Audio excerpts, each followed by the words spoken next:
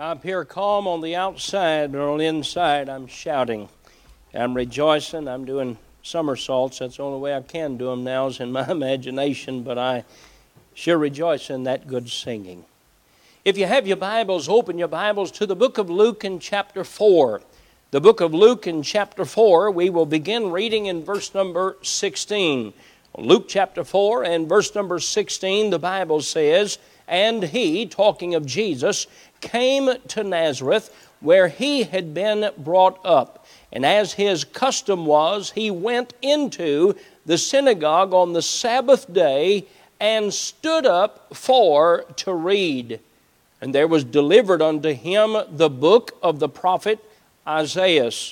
And when he had opened the book, he found the place where it is written, The Spirit of the Lord is upon me, because he hath anointed me to preach the gospel to the poor. He hath sent me to heal the brokenhearted, to preach deliverance to the captives, and recovering of sight to the blind, to set at liberty them that are bruised, to preach the acceptable year of the Lord." And he closed the book, and he gave it again to the minister, and sat down. And the eyes of all them that were in the synagogue were fastened on him. I want to preach today on this subject: God cares for the broken. Heavenly Father, I pray that you would bless the preaching of your word. I pray, Holy Spirit of God, that you would fill me and use me according to your will for your honor and your glory. I pray that you would use the message to encourage the discouraged. I pray that you would use the message to save the lost. I pray that you would use it to stir those that are away from you and encourage them to return to fellowship with you. Thank you, Lord, for your love for us. Thank you, Lord, that you loved us when we were unlovable, and yet today undeserving of salvation, and yet we are grateful and we're thankful. Bless the message, I pray now in Jesus' name, amen.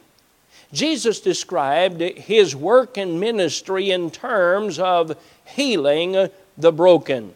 In Luke chapter 4, we find the Lord Jesus returning to his hometown after being out and about in ministry and in the public in surrounding towns. The news of his miraculous work, of course, had found its way to Nazareth and to the town where he had grown up.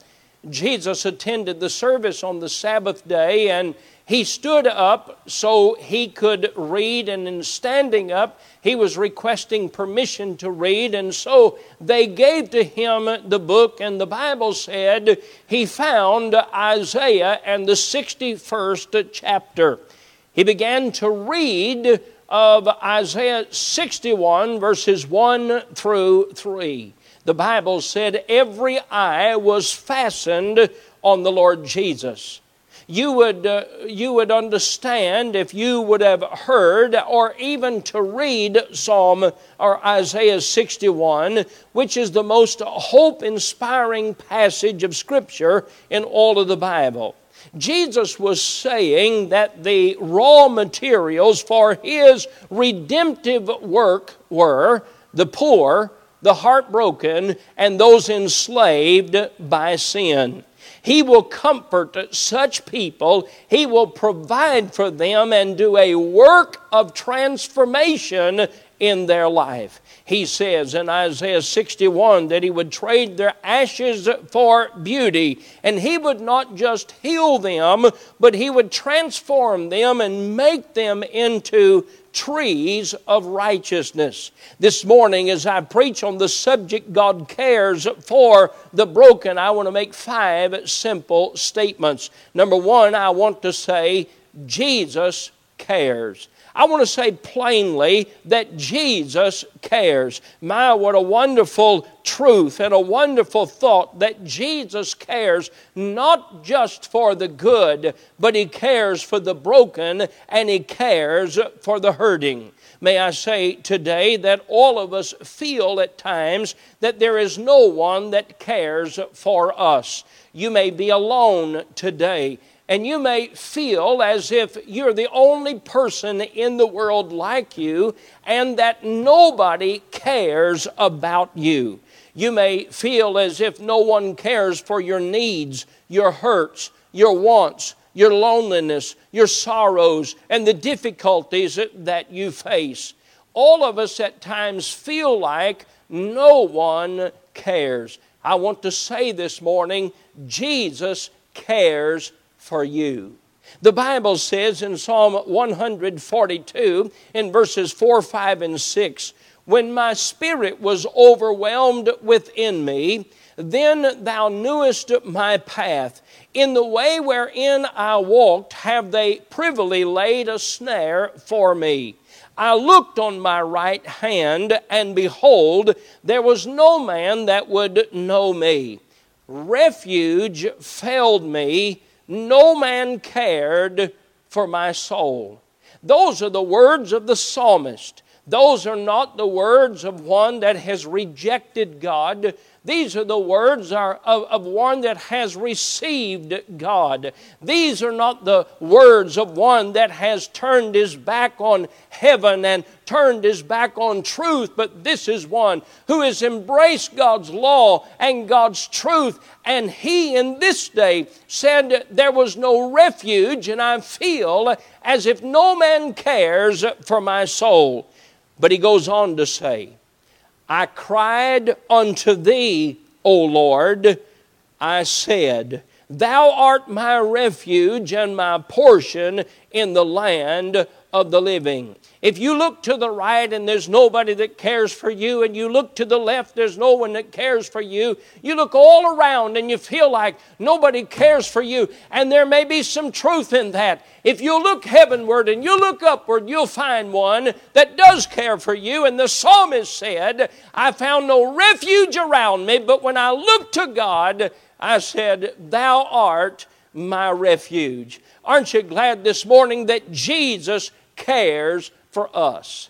As I go through the Word of God and I find those that would be in a category of despicable people, those that would be folks that you would not want to be around, folks that have chosen a low level of living, and as a result misery had come into their life, you would think that nobody would care about them. But folks, I want you to know this morning, God cares for you, and God cares for the lowest of the low, no matter where they are.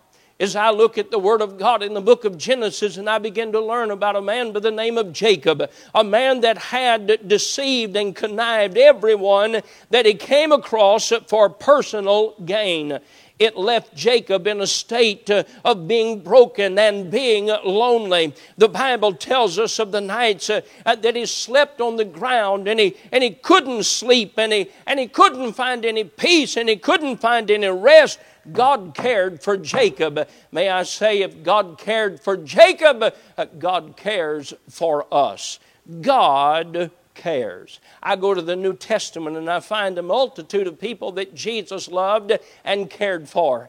But I find one in particular that gets my attention when I think of the magnitude of the care that the Lord Jesus had for sinners. Oh, he had preached to the multitude of people. He had brought the little children and he'd sat them on his knee, and he said, "For such is the kingdom of heaven." Oh, but one day he told his disciples to get into a boat, and they went to the other side, and as they came to land, just on the other side, there was a cemetery there, just on land, just from the water. water. And he went there on purpose because there was a man there that was referred to as the maniac of Gadara. It's interesting when you read what the people of that town attempted to do. The Bible said that no man could tame him. The man was so destroyed by sin and selfishness that they had not tried to love him. They'd tried to tame him as you would tame a wild beast. But can I tell you, Jesus cared for him. He cared for the disciples that were on the boat that came across the water, but he also cared for the maniac of Gadara. The Bible said he would cry in the night. The Bible said that he wore no clothes. But Jesus, when Jesus found him, Jesus cared for him. And just a few verses, you'll find that the maniac of Gadara is seated beside the Lord Jesus, and he's clothed, and he's in his right mind, and he's loving Jesus and thanking Jesus that Jesus cared for him. I want to say today, Jesus cares for you. Are you alone today? Jesus cares for you. Are you hurting today? Jesus cares for you. Do you feel as though you're helpless? Do you feel as though you're hopeless this morning? I want you to know the King of all kings and the King of all glory, He loves you and He cares for you. Has the devil been on your shoulder lately, whispering in your ear, saying there's no hope, there's no help, and there's no reason for you to live? I want to tell you this morning the most wonderful news you ever heard in your life. The devil not only is a liar, but God does care for you. That brings me to the second part. Not only does Jesus care, Jesus came. Hey, there's a great big difference.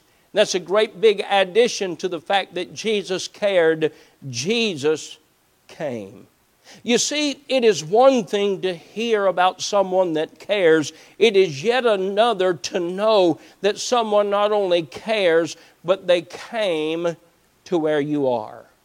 The whole of Christianity can be summed up in the fact that Christ came to man.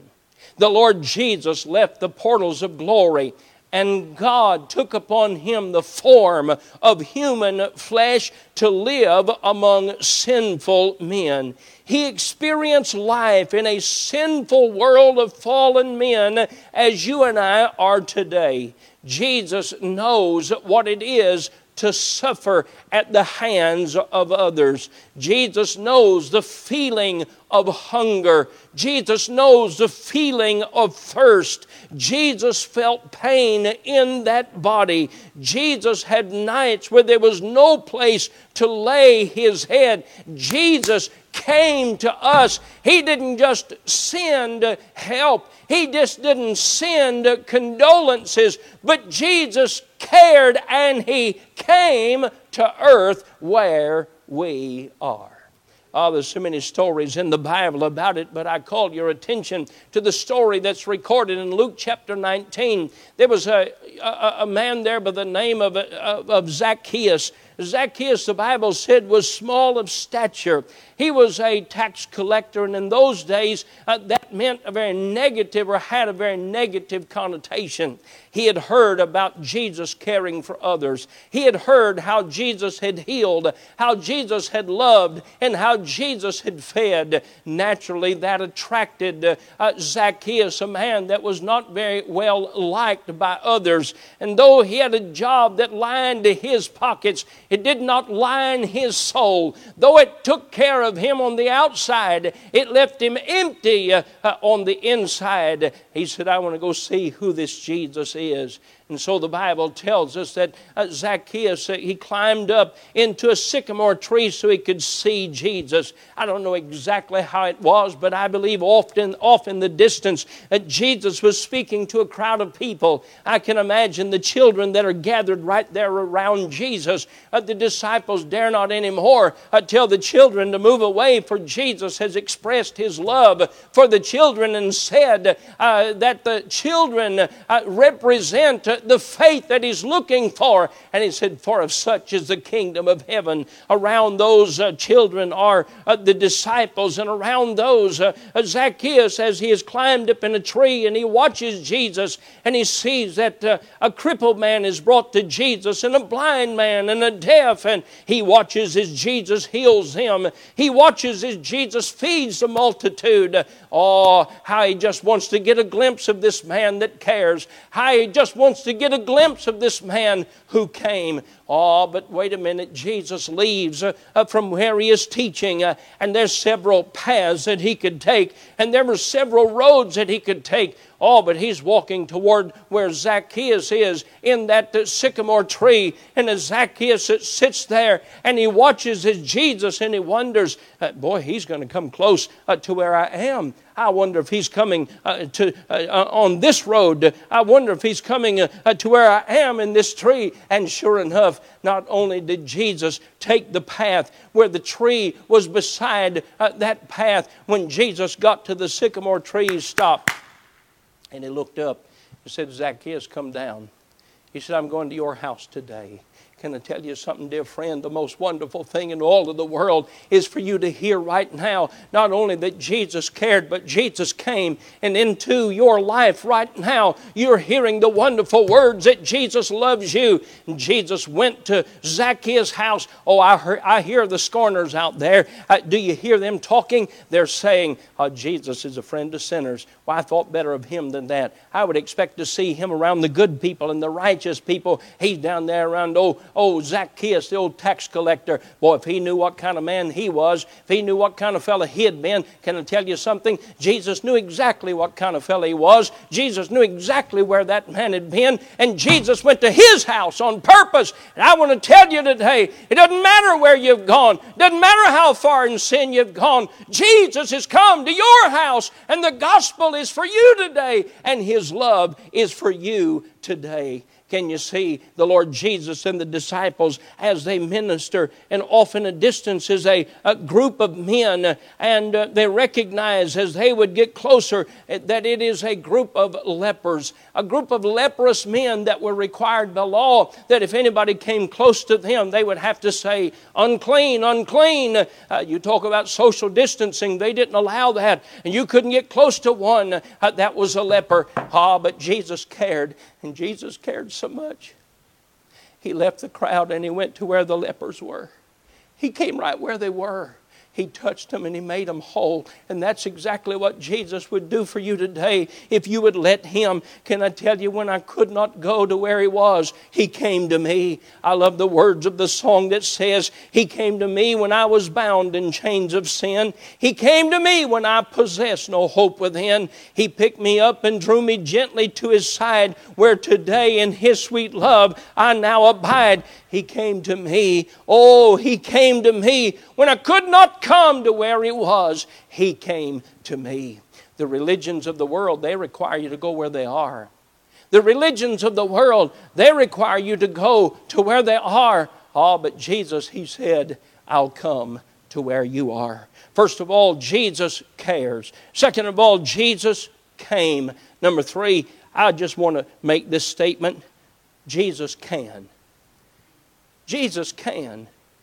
He's not just a physician that's hoping he can give some relief. He's a physician that can heal. He's not somebody that can just help you and relieve the symptoms for a little while. Jesus is the one that can. They made the statement, that rebellious crowd is recorded in Psalm number 78. As they found themselves in the wilderness, they asked the question, can God prepare a table in the wilderness?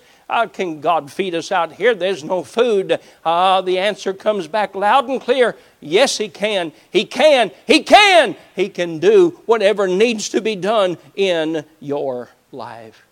May I say, there are many times I meet with folks that are hurting. I meet with folks that are alone and folks that are broken. And I want to help them. The only thing I can do, though, is to console them. I can take the Word of God and tell them of the promises of God and the love of God. But I'm limited. I can sit with them. I can pray with them. I can cry with them. I talked to a man this week whose mother is dying in the hospital. Hospital is a difficult, lonely place. Not a lot of visitors or any visitors are allowed. Families are separated. The doctors have said there's not anything more we can do. I couldn't go visit him. I just talked to him on the phone. Can I tell you something? Jesus can do more than that. Jesus can do more than just come to where you are. He can. You see, He can. He made the crippled limbs straight again. He made the blinded eyes to see again. I can feel for you, but I can't make your blinded eyes whole. I can't make your deaf ears to hear, but Jesus can. Oh, thank God this morning that He is not limited in strength. He is not limited in power. He is not limited in wisdom. He is not limited in might. He is not limited in ability, but He's able. He's able. He can. I love the song that said He's able. He's able. I know He's able. I know my Lord is able to carry me through. He healed the brokenhearted and He set the captive free. He made the lame to walk again and He caused the blind to see. He's able. He's able. Tell the whole world, Jesus can. He can. He can pick you up out of the miry clay and set your feet on a solid rock. He can take the sorrow out of your soul and fill it with a song. He can. God is able to do so. Oh, you say, but preacher, I'm a hard case. Jacob was a hard case, and God came, God cared, and God can. God changed him, and He made him something useful and wonderful. Jacob was lax in his character. He was bad in his choices. He was wrong in his companions. Oh, but can I tell you something? When he came face to face with God, you see, God can. The thief on the cross could do nothing. He could do nothing but die a deserving death for the crimes that he had committed. And others may could say, we forgive you. And others may could say, don't feel bad toward us. But Jesus could redeem him. And He redeemed him right there on the cross beside him. And He said, today thou shalt be with me in paradise. Saul of Tarsus, a hater of Christians and one who persecuted Christians, cursed Christians, hated Christians, broke up the assembly of Christians. God came to him on the Damascus road. I'm telling you today, not about a 99% cure. I'm telling you about a God that can. Listen to these verses. Ephesians 3, verse number 20. Now unto Him that is able to do exceedingly abundantly above all that we ask or think, according to the power that worketh in us. Colossians chapter 1, verse number 16, for by Him were all things created that are in heaven and that are in earth, visible and invisible, whether they be thrones or dominions or principalities or powers. All things were created by Him and for Him. I love this passage of Scripture. It may be familiar to you from the book of the Revelation, but it was first spoken and recorded in 1 Chronicles chapter 29, and this is when David was praising God. We're talking about a God that can. Listen to what David said as recorded in 1 Chronicles 29 and verse number 10. Wherefore David blessed the Lord before all the congregation, and David said, Blessed be Thou, Lord God of Israel, our Father, forever and ever. Thine, O Lord, is the greatness and the power and the glory and the victory and the majesty. For all that is in the heaven and in the earth is Thine. Thine is the kingdom, O Lord, and Thou art exalted as head above all. Both riches and honor come of Thee, and Thou reignest over all. And in Thine hand is power and might, and in Thine hand it is to make great and to give strength unto all. Now therefore, O God, we thank Thee and praise Thy glorious name. When we get to heaven, we're going to worship Him as the King of kings and Lord of lords, and we're going to say, Thou art worthy. I want to tell you something today. He is a God that can. If you find yourself under the control of alcohol, God can deliver you. If you find yourself under the control of drugs and narcotics, God can deliver you. If you find yourself under the control of the spells of sin of this old world, of the lust of the flesh and the lust of the eyes, God can deliver you if you find yourself estranged from every friend you ever had. God can deliver you if you find yourself as low as can be and beyond where you thought any mortal man could go. God can. He's able to deliver you. I want to say this morning that God cares. I want to say this morning that God came. I want to say, number 3, that God can. And then, number 4, to me it gets better. God converts. God converts. Often we don't think of this word properly. When we call someone a convert, we're typically thinking of someone that has accepted Christ and someone that's following Christ. He is a convert. But convert or convert means to change. It means to change into something else. It means to transform. It means to go from one thing to another. We have a lot of things that we have conversion charts for a lot of things. For example, we have a conversion chart that will go from standard to metric or metric to standard. We have a conversion chart that will go from Fahrenheit to Celsius or Celsius to Fahrenheit. We have a conversion chart for feet to meters or ounces to pounds or pesos to dollars. Can I tell you what God did when He converted me? He began the conversion process. You see, once I was lost, but now I'm found. Once I was blind, but now I can see. Once I was broken, but now I'm useful. I'm whole. Once I was useless, now God has made me into something that's useful. It's not what I can do for God, but it's what God could make me into. It's what God can make you into. You see, Jesus not only cares and came and can, Jesus converts. Think of this. Isaiah 61:3. Now this is what Jesus was reading as recorded in Luke chapter 4. I'm reading from Isaiah 61 verse number 3. The Bible says this: to appoint unto them that mourn in Zion, to give unto them beauty for ashes. That's God's conversion chart. The oil of joy for mourning. Wouldn't you rather have the oil of joy rather than mourning? That's God's conversion. The garment of praise for the spirit of heaviness. Think about that. You see, if you're alone, you have a spirit or a cloak of heaviness. Oh, it feels like the weight of the world is on you. But when God saves, God converts, and He gives us the garment of praise in place of the spirit of heaviness.